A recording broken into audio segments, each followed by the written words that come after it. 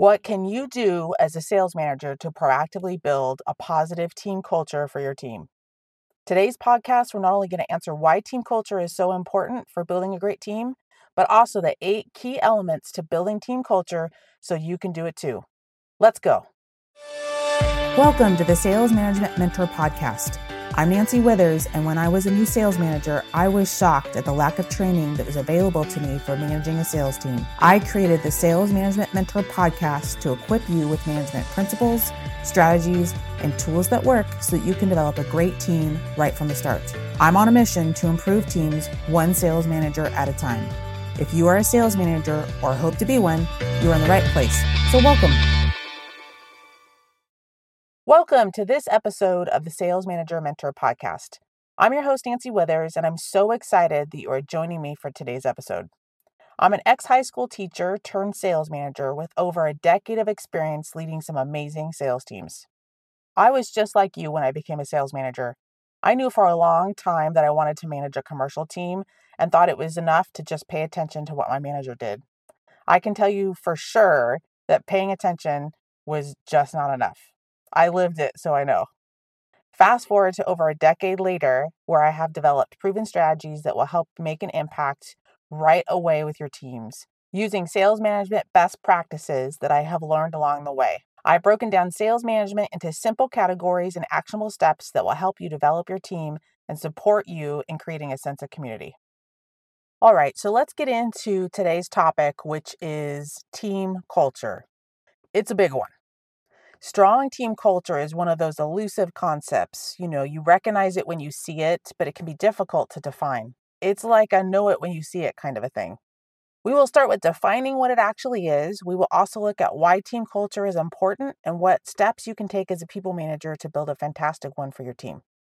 I have a free infographic for you that lays out the 10 keys for building team culture, and you can find it in the show notes on illuminatesalesconsulting.com/podcast/1. All right, so team culture is the values, beliefs, and attitudes that's shared by a team. It's the engine for how your team operates. It overlays the attitude your team has and how they feel about their work. You want your people to feel part of and feel good about being on your team. You especially want them to have a sense of pride for being on your team. With a healthy team culture, there's often a team identity and a common focus or goal that the team can get themselves behind. Team culture, in fact, is so important to employees that the Glassdoor survey data has found that it means more than pay. Andrew Chamberlain, in the Harvard Business Review article, What Matters More to Your Workforce Than Money, found that across the labor market, one of the top predictors of employee satisfaction was culture and organizational values. Not only does having a fantastic team culture create a sense of community, it also is inclusive and the team has a sense of purpose. This fosters collaborative and engaged teams that end up being high performing. These types of teams often look out for each other, and families often come first. They have each other's backs and are often friends with each other on the team.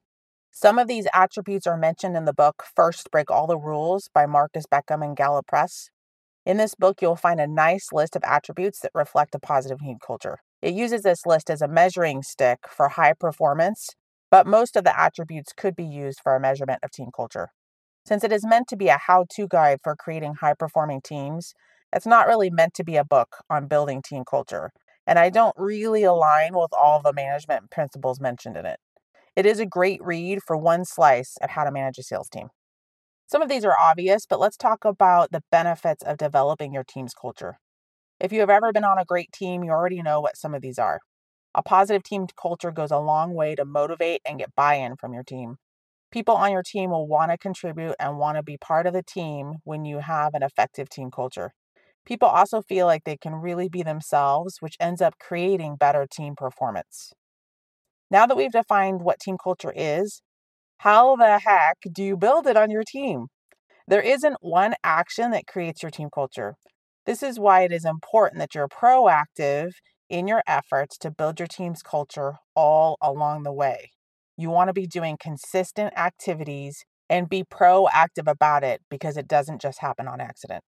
All right, let's dive into these. There are two main pillars with 10 total key elements that will help develop your team culture in a positive direction. To be honest, most of these activities are pretty simple to implement. The two main pillars are communication and accountability. Within each of these are 5 elements that help support either building communication or holding your team accountable. Our first element under communication is one on ones. It is so important to have regular, reoccurring one on ones with your team. This is the most important sales manager tool you have at your disposal. You want dedicated time with your team so you can build rapport, remove roadblocks, and give them a chance to connect with you. The second element under communication is team meetings. You want regular, reoccurring team meetings. It's a great format to share best practices and provide communication to your team as a whole. I actually have a list for you called the 10 must have team meeting topics that you can grab on the website, illuminatesalesconsulting.com/podcast/the number one in the show notes. All right, so our third key under communication is team email. Team email is so great for consolidating communication corporately or communication that's come your way that you need to send to your team. You can also share best practices, you can affirm team members. It's a great way to easily unify your team. Our fourth key under communication is team marketing. Team marketing is awesome because it's free. And when we say team marketing, we mean internal and external. So amongst the team, so celebrating milestones, celebrating personal events, but then also externally marketing your team within your organization on LinkedIn. It's great for unifying your team and it's free. Our fifth key under communication is employee satisfaction surveys. There are things that you can do to proactively get your team ready and on the same page a few weeks before your company's employee satisfaction survey. There's typically given once a year, and it's a great chance for you to unify your team before they take the survey. As a side benefit, you can also end up getting a better score for your team's leadership, which isn't a bad idea either. Now we're going to move on to the second pillar, which are our next 5 key elements, which is accountability. Now, I know what you're thinking. How the heck does accountability build team culture? Accountability is going to make the team not like you or not want to build a community. Holding sales team members accountable is what helps make a best in class and high performing sales team. It in turn helps the team feel proud of their work and proud of being on the team. Our sixth element under the second pillar of accountability is assessment. This is where you should be affirming and pointing out areas of opportunity for improvement on your team on a regular basis. Affirmation can be done anywhere. It can be by a call, text, email, during one-on-one meetings, during team meetings. Affirmation should be done on a reoccurring basis and should be done often. For areas of opportunity for improvement, I like to give that feedback during one-on-one calls. Your team is more likely to hear what you have to say and are more in a discussion mindset than if you try to call them out of the blue and give guidance on an area of opportunity for improvement. If the guidance is necessary due to the nature of it, then of course provide the feedback right away. So if it's something that really needs to be corrected quickly or needs to be adjusted quickly, then go ahead and give that feedback right away. If you're seeing overall behavior patterns though, that's where you can point that out, that opportunity for improvement out on one-on-one calls. All right, so moving on to our seventh key to building team culture, part of accountability is having role standards.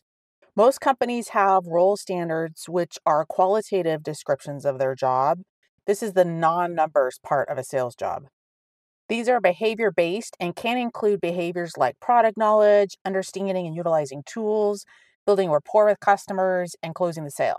If your company doesn't have role standards, you can develop them on your own, and we'll do that in a future podcast. I highly recommend having role standards. They are really helpful for developing the qualitative part of your sales team. Let's move on to the eighth key for building team culture under accountability, which is annual reviews. Most reviews have both qualitative and quantitative measurements in it. This is an opportunity for you to provide coaching for areas that are important to the company, but members of your team have not been executing the way they should be, which almost always is around a CRM.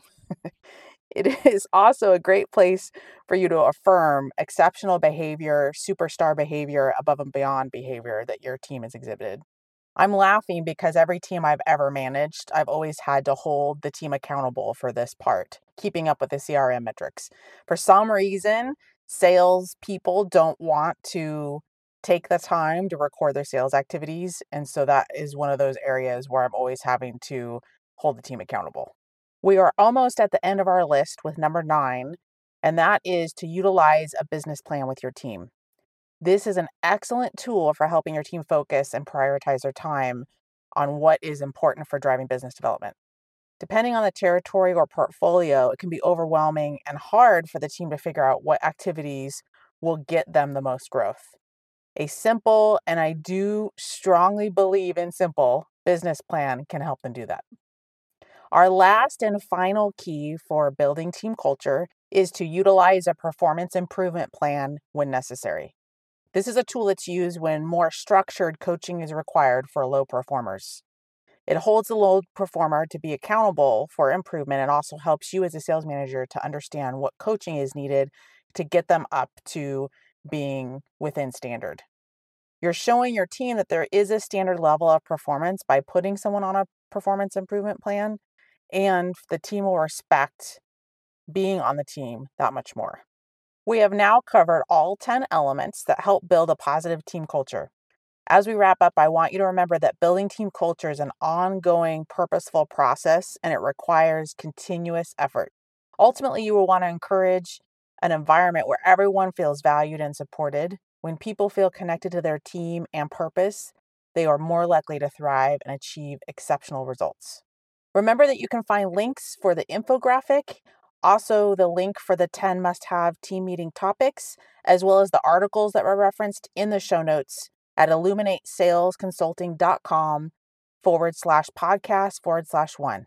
Thanks for joining me today and have a great rest of your week.